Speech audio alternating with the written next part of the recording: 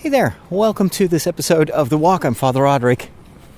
It's another cold morning, and I'm on my way to the editor, Hugo, who is going to help me with another episode of my TV show. And I am in pain. I really am. Everything hurts. And it has to do with my marathon training, or at least what remains of that, because I have been so uneven in my training for the marathon of Rotterdam, and I'm really doubting if it would be wise to run it. Normally, at this stage of the training, I should be running at least the distance of a full marathon throughout the week. Usually, you have a couple of shorter distances on Tuesday, Wednesday, and Thursday. Then you get a day of rest, and on Saturday and Sunday, you've got these long stretches. Like, I think there are at least 3 training sessions where I have to run 20 miles. And that's on Sunday, and then on Saturday I'm supposed to run 12 miles or something like that. Well, for the past 2-3 weeks, I've been skipping all those sessions. Also the weekly ones. I think I did one, 14-miler. And I did that on the treadmill, and I got so fed up with running, and I was so slow, and I had to stop all the time and walk, that I couldn't finish the 20 miles. And so yesterday, I decided to make a run for it, and just try and see how far I could get.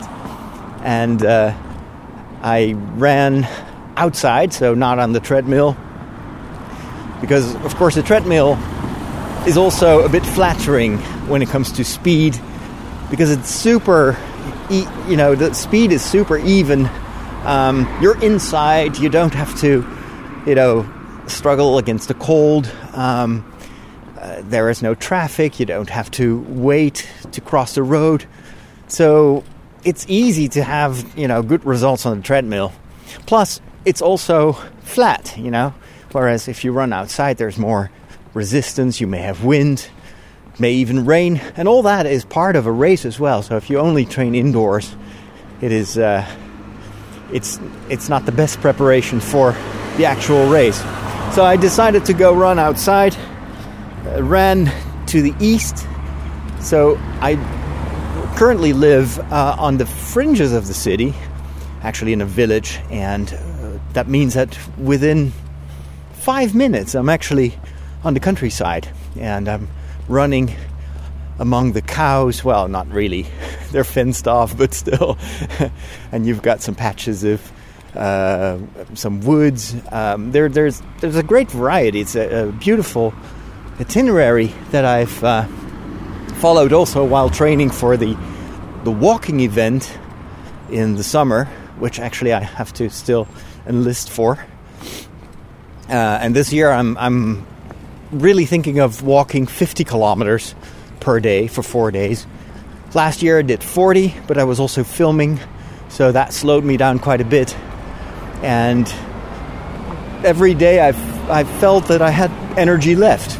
I don't mind walking, actually. It's much less of a strain on the entire body than running is.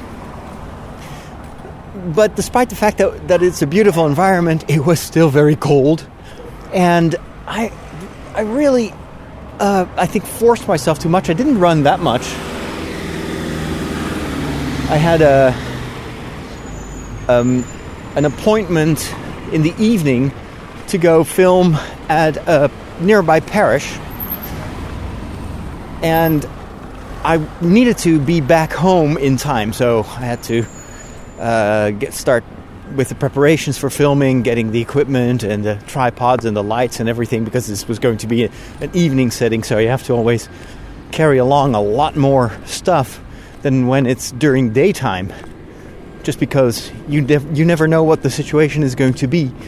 And I was right to take lights with me, because it was in a rectory near the church, and the lights were terrible. There was not much good light. Definitely not good enough for interviews.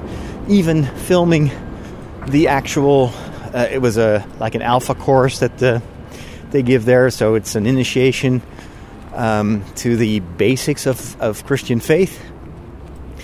All that was taking place in 2 rooms of the rectory that were barely lit. So I had to get, faster lenses and extra lights, etc. So because I had to start preparations pretty early, I knew that I didn't have that much time on Wednesday to go for an extended run. So at first I wanted to do 10 miles. And then I thought, well, if I can do 10, I can probably do, 12 and a half miles, which is about a half marathon. And I told myself, if I can run this half marathon and still have energy left, that's a good sign, And I may have to kind of shuffle my training schedule around a little bit. Normally, before a race, you start to diminish the distances in time so that you're fully rested when you run the race. However, another strategy is to just keep running these long distances, build up strength until the very last minute. Then, of course, you won't be as rested as normal. So it would probably be much tougher to run that race. But at least I would have done everything to prepare my body for the physical shock of running 42 kilometers and 195 meters. I don't know the exact distance in miles, but it's very, very, very, very, very, very long. So I tried to run 12 miles, and during the second half, so I run as far as I can get, and then as soon as my sports watch tells me that I've done 6 miles, I turn around and I try to find my way back and do exactly the same itinerary. That's the easiest way in which I can measure the distance, and I know that I'll be back in time because I know exactly how much time it took me to run the first 6 miles. So it gives me a good indication of whether it's going to be feasible. However, that the last 6 miles was just painful, and I had to stop and walk and then run a bit again, and my speed was going down, or my pace. So all in all, it wasn't a very encouraging experience. And when I was back home, I was frozen and everything hurt. And I was also experiencing a lot of pain in my right shoulder. And this is linked to what I told you in the last episode of the walk. I think I'm suffering from a bit of carpal tunnel syndrome, probably linked to... Oops, almost bumped into someone here who came from the other side of the corner. I'm approaching, by the way, the big entrance gate. I always love this gate. It looks like something out of a medieval fantasy series. Game of Amersfoort. But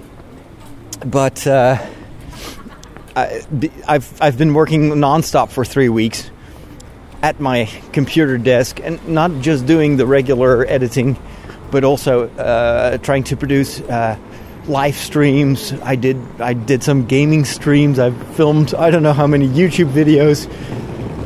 It was just way too much work at my desk, and I think that combined with not much exercise during the weeks and not stopping in time. I don't have a watch that tells me to get up and walk, and that's probably something I would ignore anyway if I would have such an alert, because sometimes when I'm in the zone and I'm just working, I don't want to stop. Well, I'm paying the price for that right now. And what I notice is that the whatever it is that's causing the pain in my shoulder is also giving me pain in my back when I run too much. Of course, running is has an impact on everything, and all the joints, and so I think it worsens the pain in my back. So sometimes I just had to walk because it hurt too much to run. That's usually not a very good, not a very good foundation for a successful marathon. So I'm still kind of holding out. I'm going to try to run a little bit more today. And but this time I'll do it on a treadmill because it's barely above freezing point right now. It's really cold, and we'll see if that helps. If I can get back into the rhythm, I'll try to do a regular 20-miler on Sunday, and based on that, I'll probably make a final decision whether to go ahead with it or not. It would be a bit of a shame to cancel it because it's quite expensive to sign up for a marathon. It's I think 90 euros.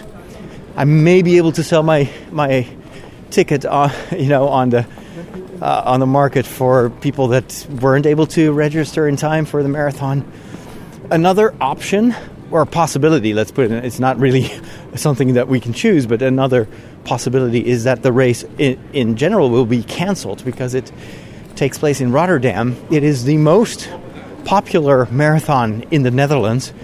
This is actually going to be the Jubilee edition as well. I don't know how many years they've done this, 25 or maybe more. And so normally you'll have about 1 million people that will be present at that event. And of course we're in the middle of this Corona/COVID situation. And in several other cities, they've cancelled marathons, like in Paris. The thing is that the situation changes day after day. Right now we have a little more than 30 infections. Most of them are linked to people that visited the northern part of Italy. So they're still hopeful that they can contain it. But there are also some mysterious cases of people that incurred the infection or the virus without a specific connection to either China or northern Italy or any other region where the virus has been found so far. So I don't know at what point they decide to cancel or not. I'm kind of following it every day. Because it's still, it's a risk. If you have 1 million people out there, and of course a sports event like that, it's the usual guidelines are very hard to follow in such a situation. I mean, you're not supposed to touch your mouth, your eyes, or your nose, right? When the situation is dangerous, because it's through your nose and your mouth and eyes that the virus can infect you. But when you're running, you're constantly doing that. Your nose, your mouth, there are people you need to drink. So there's a lot of water, a lot of fluids that are being distributed. The volunteers are handing out cups of water and sponges to cool down the runners to tens of thousands of runners. So the risk of if there's only one participant that actually has flu symptoms and is contagious, that person, just by using the amenities, what's the word? So to use the water or the sponges, could potentially infect many people that are running are also part of the race. Another risk is for the public, the people that will come and watch the race, because, everybody is very close to each other. They're standing along the road. So there too, if you only need 1 or 2 people that are infected without knowing, and they could potentially infect multiple people. So something tells me that it's likely that they're going to cancel, but it also sends, of course, a certain message, and maybe that is a reason to not cancel it, because the fear is also something that is, part of the problem. It hurts the economy. I don't know. Everything comes to a standstill. So it's a difficult assessment, and of course, it's not up to the organization itself to make that final decision. That's going to be the health services in the city of Rotterdam that will make that risk assessment. But at one point, they will probably have to give the green light or not, because it takes weeks to get ready for a race like that, and there's so many people involved. Not to mention all the runners that come from other countries that have booked their flights and the hotels, and everybody, of course, is preparing also for this. It's kind of similar to the Olympic Games in Japan. If those were to be postponed, well, of course you could say, well, it's just, sports, so you can do that at the end of the year as well. But you got to take into account the commitment of all these athletes and how much they've been training. And training schedules usually are programmed in such a way that you're at your peak performance right before the beginning of the games. And that's true for marathon training as well. It's all programmed in such a way that you are at your best for the beginning of the race. If they postpone a race, because I think that they'll probably not cancel it, but they may push it back further, down the road, or have it towards the end of the year. But that means that you have to completely rearrange your training, and maybe you've already signed up for other races as well. I haven't so far. There is an Amsterdam Marathon in the fall, but I know that a lot of these runners run several races each year. So that's going to have a lot of consequences. We'll see. But for me, the race itself is, of course, kind of a byproduct. I run races because it motivates me to start training. And by training a lot, I hope to stay healthy. And that is important for everything I do. Let me see. I'm here at the house of Hugo, and I need to put this in the box with... I'm always afraid to put the footage in the wrong P.O. box. So it's that one. It's just an envelope with a very small SD card. Okay, there's more there's more mail in that box, so he probably hasn't been down the stairs yet to pick it up. I'll send him a message that it's there. It's quite incredible that you can have so much footage. I think in total I must have filmed for 2 hours in that parish. And it's on this tiny little SD card. The SD card itself is small, but then it's just a holder for an even smaller, like a micro SD card, and it carries 128 gigs of footage. Unbelievable. Something always makes me want to make several copies of the material, because it feels so fragile. It's just an envelope, and I know that it's usually very safe. It's much more reliable, these SD cards, than older hard drives that would be mechanically based, because then you have moving parts. And only a few years ago I would regularly put an entire hard drive into his P.O. box to deliver the footage. Now it's just this tiny little microchip. Unbelievable. So, hey, speaking about what I filmed yesterday, that was quite inspiring. So I'm doing a series about parish renewal, which is something that's constantly on my mind. It's no secret that in many parts of the Western world, the church is declining at an incredibly fast pace. And just recently, we've heard that one of our biggest churches is going to be closed and rented out to other parties. And it's given a lot of... it has had a tremendously negative influence on the parishioners. And also, I have to say, I'm not immune to that either. It's discouraging. This is one of the churches that I've worked in for more than 10 years, and I've given so much of my time and energy into building up the faith of that community. And it's amazing, and I'm very grateful to see how much has been accomplished. When I arrived, it was a very, liberal parish church with, I don't know, it's just the influence of a previous generation of priests. And people were just, I don't know, almost hostile towards certain aspects of the normal sacramental life of the church. And it took years and years and years to kind of turn that around.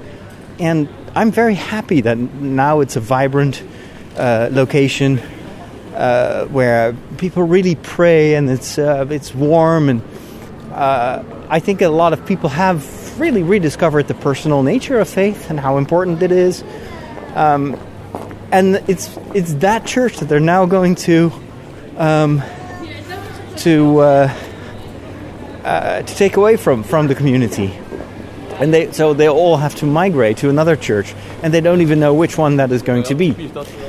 And statistically, we know that more than 70% of the parishioners that are coming to this location will not migrate to the new church, mostly because of very practical reasons. They're elderly. They are not able to. They don't have a car. The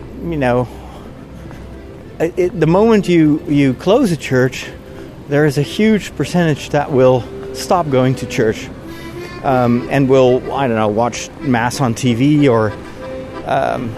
So it's very depressing that a lot of the work that you put into that is now at risk because of the closure of that church. What makes it even more depressing is that this is just one of the many churches that will have to be closed in the next couple of years. And instead of kind of thinking about, well, this is where it's going, this is what we want to keep for, let's say, 5 years from now, we will have this situation, and so we're going to make the move to that new situation at once by closing several churches. They've chosen to do it one by one and to let the whole process work out organically. And I think that is going to be so detrimental to the overall atmosphere in the parish, and it's so discouraging. I regularly have to celebrate Mass in churches where it's an absolute certainty. And of course, well, there's always faith and there should always be hope. But at the same time, we're invited to also use our brains. And Jesus at one point even tells his disciples, hey, if you want to build a tower, before you start building, you sit down and you count your money and your resources. And otherwise, you're never going to be able to finish that tower. And if you want to go to war, you first look at your army, the size of your army, and you look at the enemy. And then if you don't have enough resources, well, it's better to start peace negotiations. So Jesus himself, I think, teaches us to be responsible and to also use our brains instead of just hoping for some miracle. And so if I look at many of the churches where I have to celebrate Mass in the weekend, you just know that that's never going to work. The resources, everything is gone. There's no more money. There are only very old people in the church. And what is the most depressing is you feel that what has remained is so superficial, and it's all, people that have been going to that building out of tradition because they've been doing that for many years.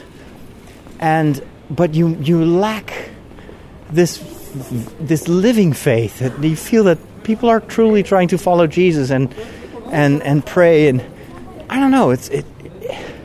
It's hard when you feel that you're actually more you're part of service personnel that is required to perform rites or rituals, but there is hardly any demand for it other than, well, we just want to keep this building open. And so there's the kind of the church of maintenance.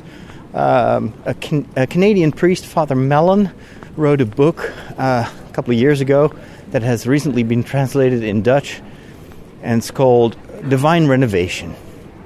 And it's one of two books that are dedicated to this whole idea of assessing the situation, looking at the flaws of our current church life and then coming up with possible other directions.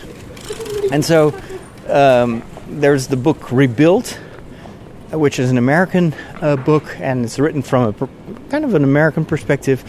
Father Mellon is a little bit more theological also. So I kind of like it even more than Rebuilt. And he's got he's got proof that if you change course, then the parish can actually renew itself and can thrive even. And it's not linked to the personal charism of the priest, which is, I think, essential.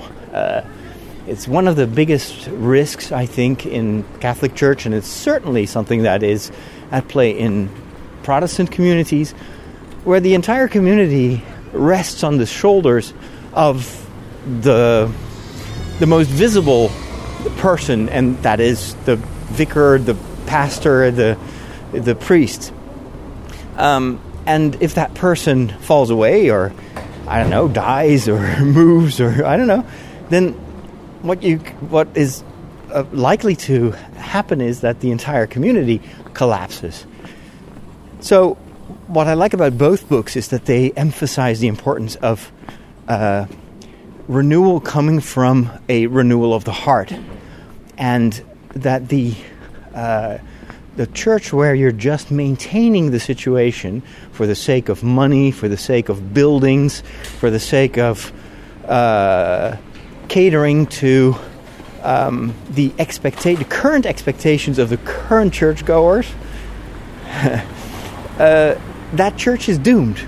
That church will never survive, because life is not there, and people are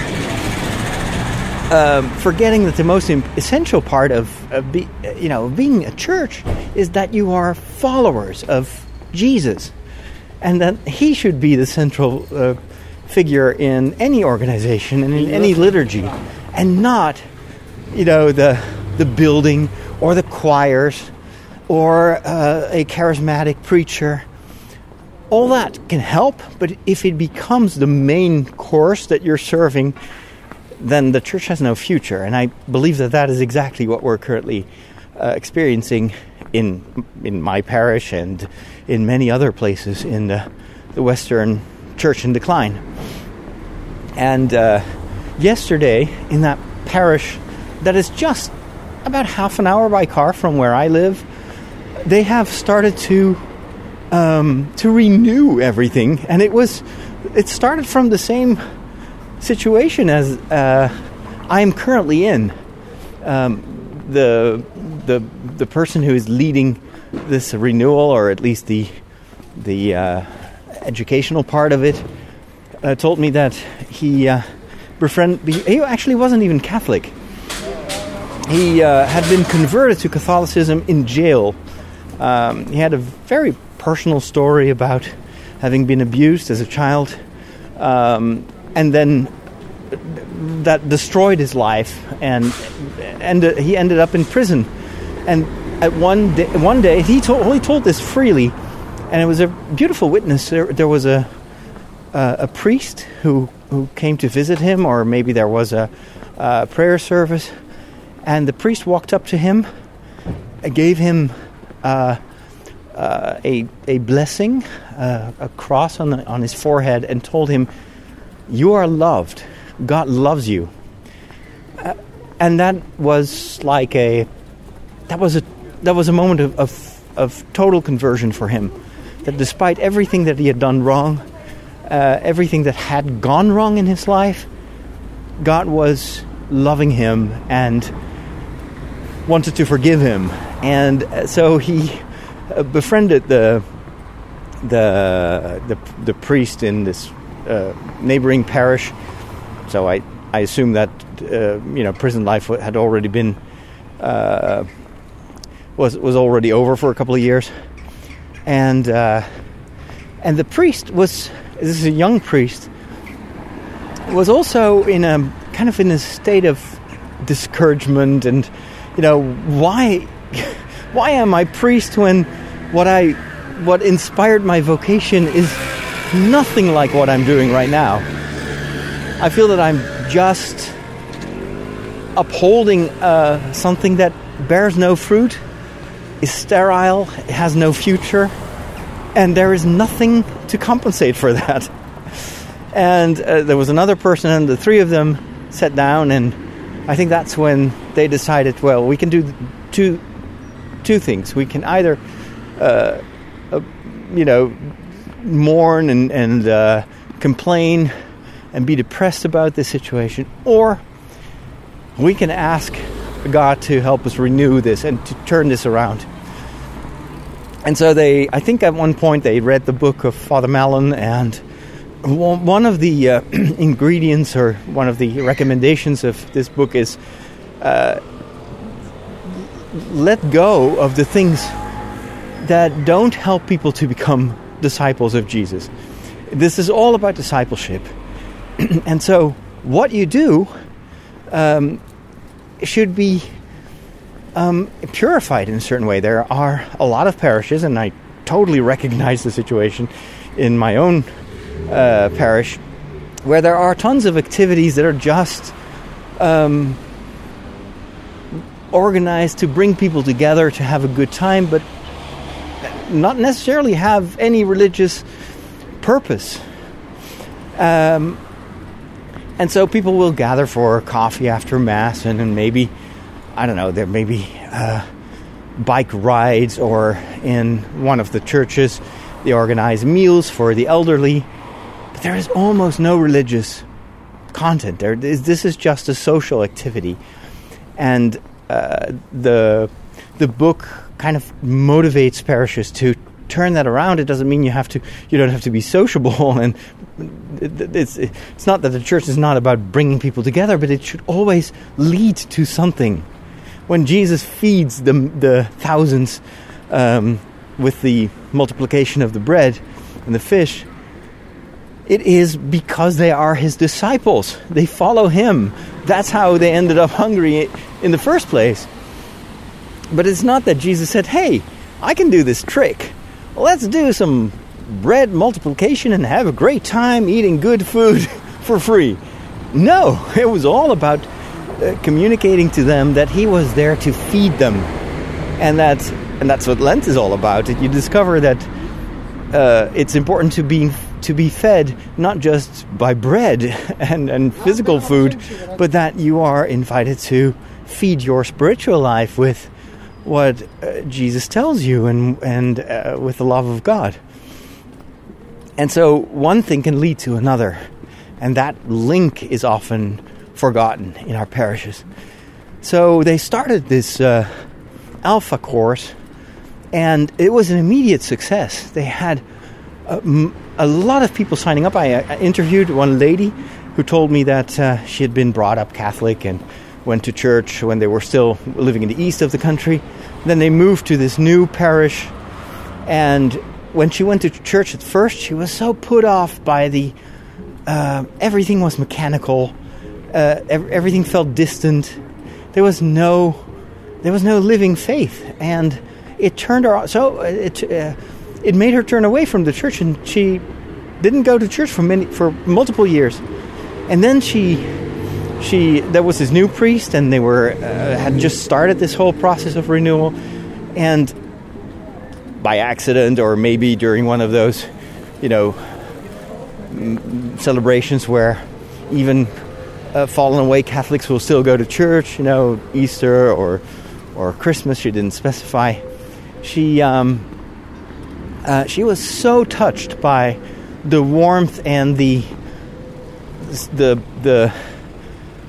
how'd you say that? The spirit of the words of the priest. And then she heard about this initiative of the Alpha course and joined that, and it changed her life. It changed her faith. And she said, I've turned into someone who loves to share the faith with the people. And in her assessment, one of the biggest problems of Catholics is that they have never learned to share their faith and to talk about it. It's something that's the last thing you talk about. You'd rather talk an entire evening about politics than about faith. And this course is based on a very simple premise. So you start with a meal that you cook together, you eat, and you don't have to talk about faith at all. You can talk about anything. But that lowers the threshold tremendously.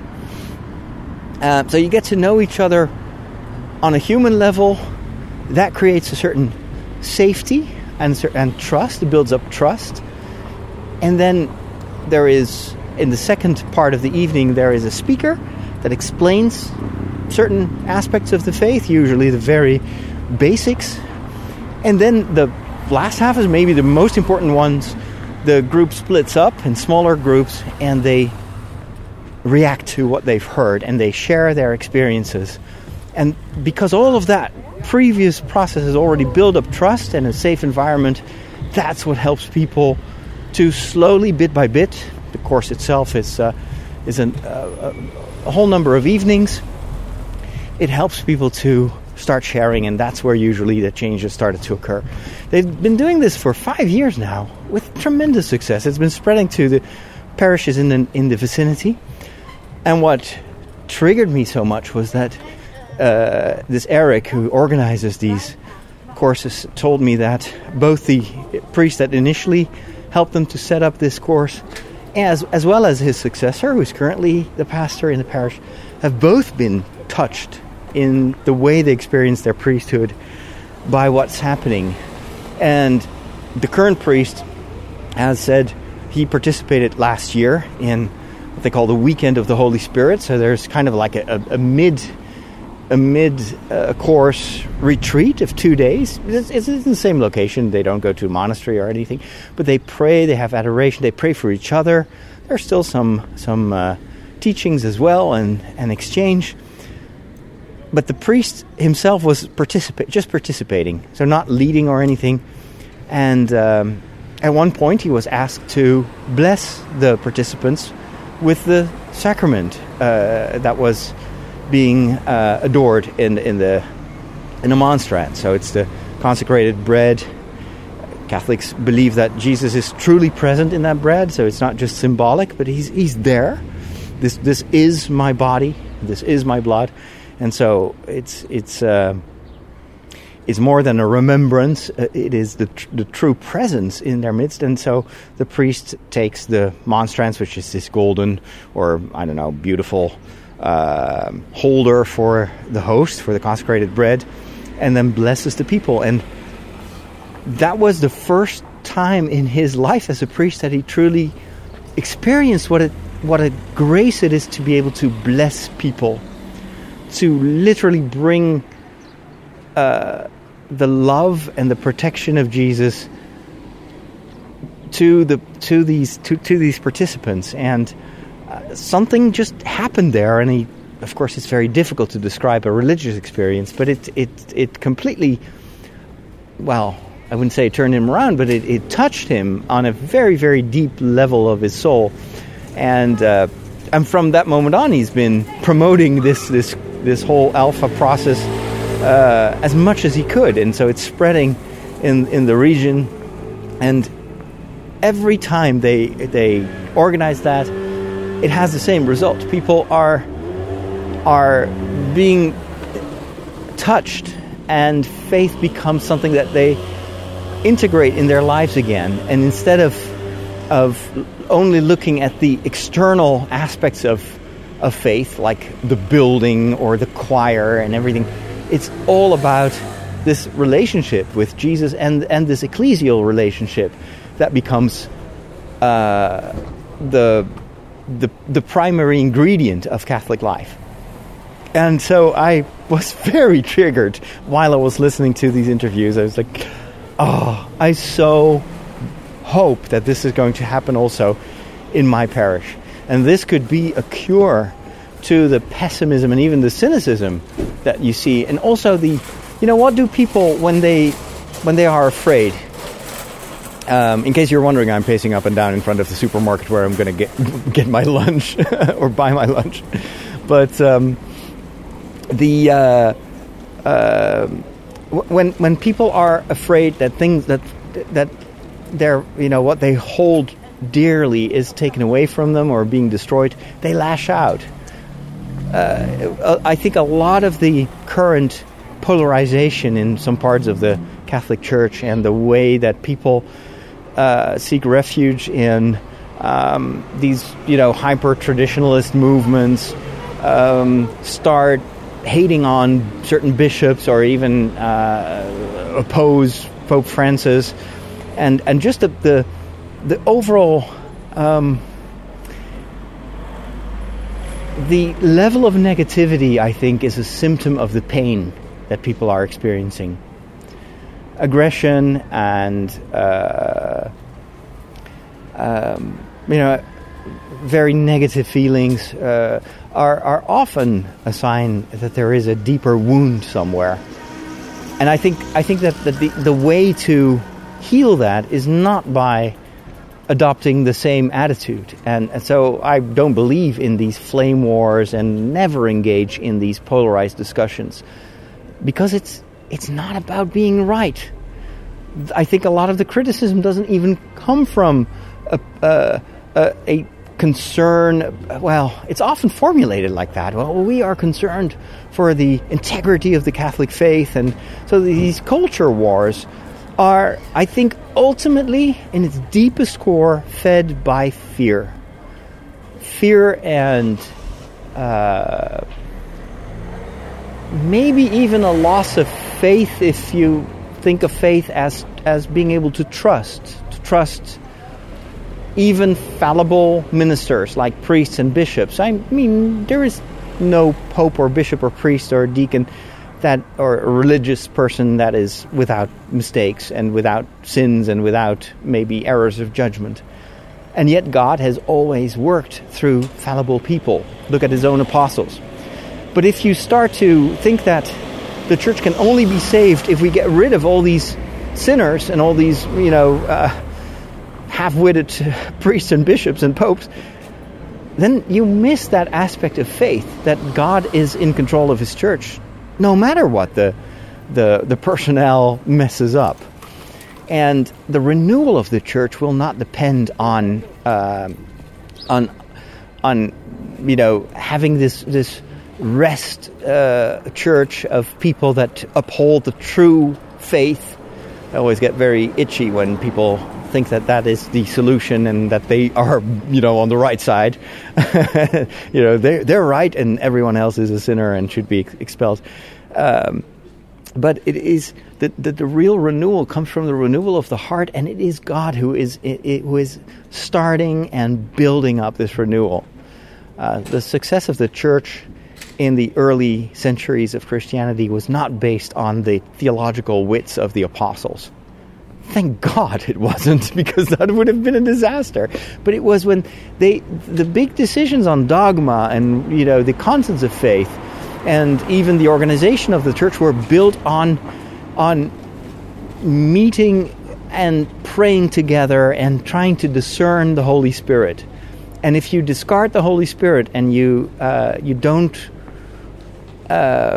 pray together and you don't forgive each other for the mistakes, then you push God out of the equation, and as an end result, the only thing that you will accomplish is a human result, and that's usually not the best result. So what I love about this whole process of church renewal, that I now have witnessed with my own eyes, this is no longer just theory from a book, but I've heard from the participants how much that has changed their lives, and I was touched by what they shared. Based on what I've seen, I feel that this is the cure. It's God who is doing this. This is happening in a church, or where I was yesterday, is in the middle of the Bible Belt, the Dutch Bible Belt, where Catholicism is not really in a good situation socially and in terms of the number of people, but God acts anyway, and he is changing people anyway, and Eric said yesterday that he wouldn't be surprised if God would start the renewal of his church and rebuilding his church in one of the places where the church is at its worst, in the Netherlands, where everything is falling apart, there is nothing anymore to be proud of, that will give you the idea that what we're doing is currently working, because it's not. And even if we lose our church buildings, how has that ever stopped Jesus from acting in the world? If he can be with people on the run, refugees, people in prison, if he can convert someone who is in prison with one simple blessing, then why are we still in despair when we have to close down buildings? It's a sign of maybe something else that is missing in our faith. So anyway, it was super inspiring. I think it's time for me to get my lunch because it's almost 1 o'clock and Inge is at the office as well. So I don't want to make this longer than necessary. But it's something that was very hopeful. It's not yet. We don't have Alpha Course in our parish, and I don't see that many signs that this process will soon start in our parish as well. But maybe it will. I don't know. I hope that with the TV episode that I am putting together, and by the way, I'm not editing it myself. That's another. I feel so liberated. Hugo is going to edit it. So that's why I brought him the material, and it's just one of those things. I feel that yes, I would like to edit it myself, but I shouldn't. I have to make room to, first of all, to heal my carpal tunnel syndrome. It's not that bad, but it still requires rest, and I also have to kind of take it easy after 3 weeks of working almost day and night. So that feels good. What was I going to say? I don't know. But what I hope is that because I've outsourced this, there's only one more, actually two more episodes that I have to film. But that's, I like filming. It's a very fast process. It's just, making nice pictures and doing interviews. And then I'm done with it. So hopefully with the added margin, I'll be able to record the English voiceovers for my Ireland series. So the documentary that I filmed with my phone in Ireland last year, and that I really, really, really, really want to share with you. So I'm going to be working on that, and then maybe, a few YouTube videos. And if I can find some energy, some streaming as well. Many people have been missing these live streams on YouTube, but I wanted to give myself permission to not stream when I'm exhausted, and I've been exhausted almost every evening. And so instead of forcing myself to do everything and to do everything well, I'm just taking a break from the things that I just can't find energy for. But I'm sure that now that I've structurally solved a number of things, that I'll be back. I'm not going anywhere. So and of course these audio podcasts, that is relatively easy to produce. So those will be there every week. Anyway, thank you so much for listening. Thank you for your time. I hope all is well. Know that I'm praying for you. And if you want to support me and want to help, go to patreon.com/Father Roderick. Thanks for listening. Talk to you soon.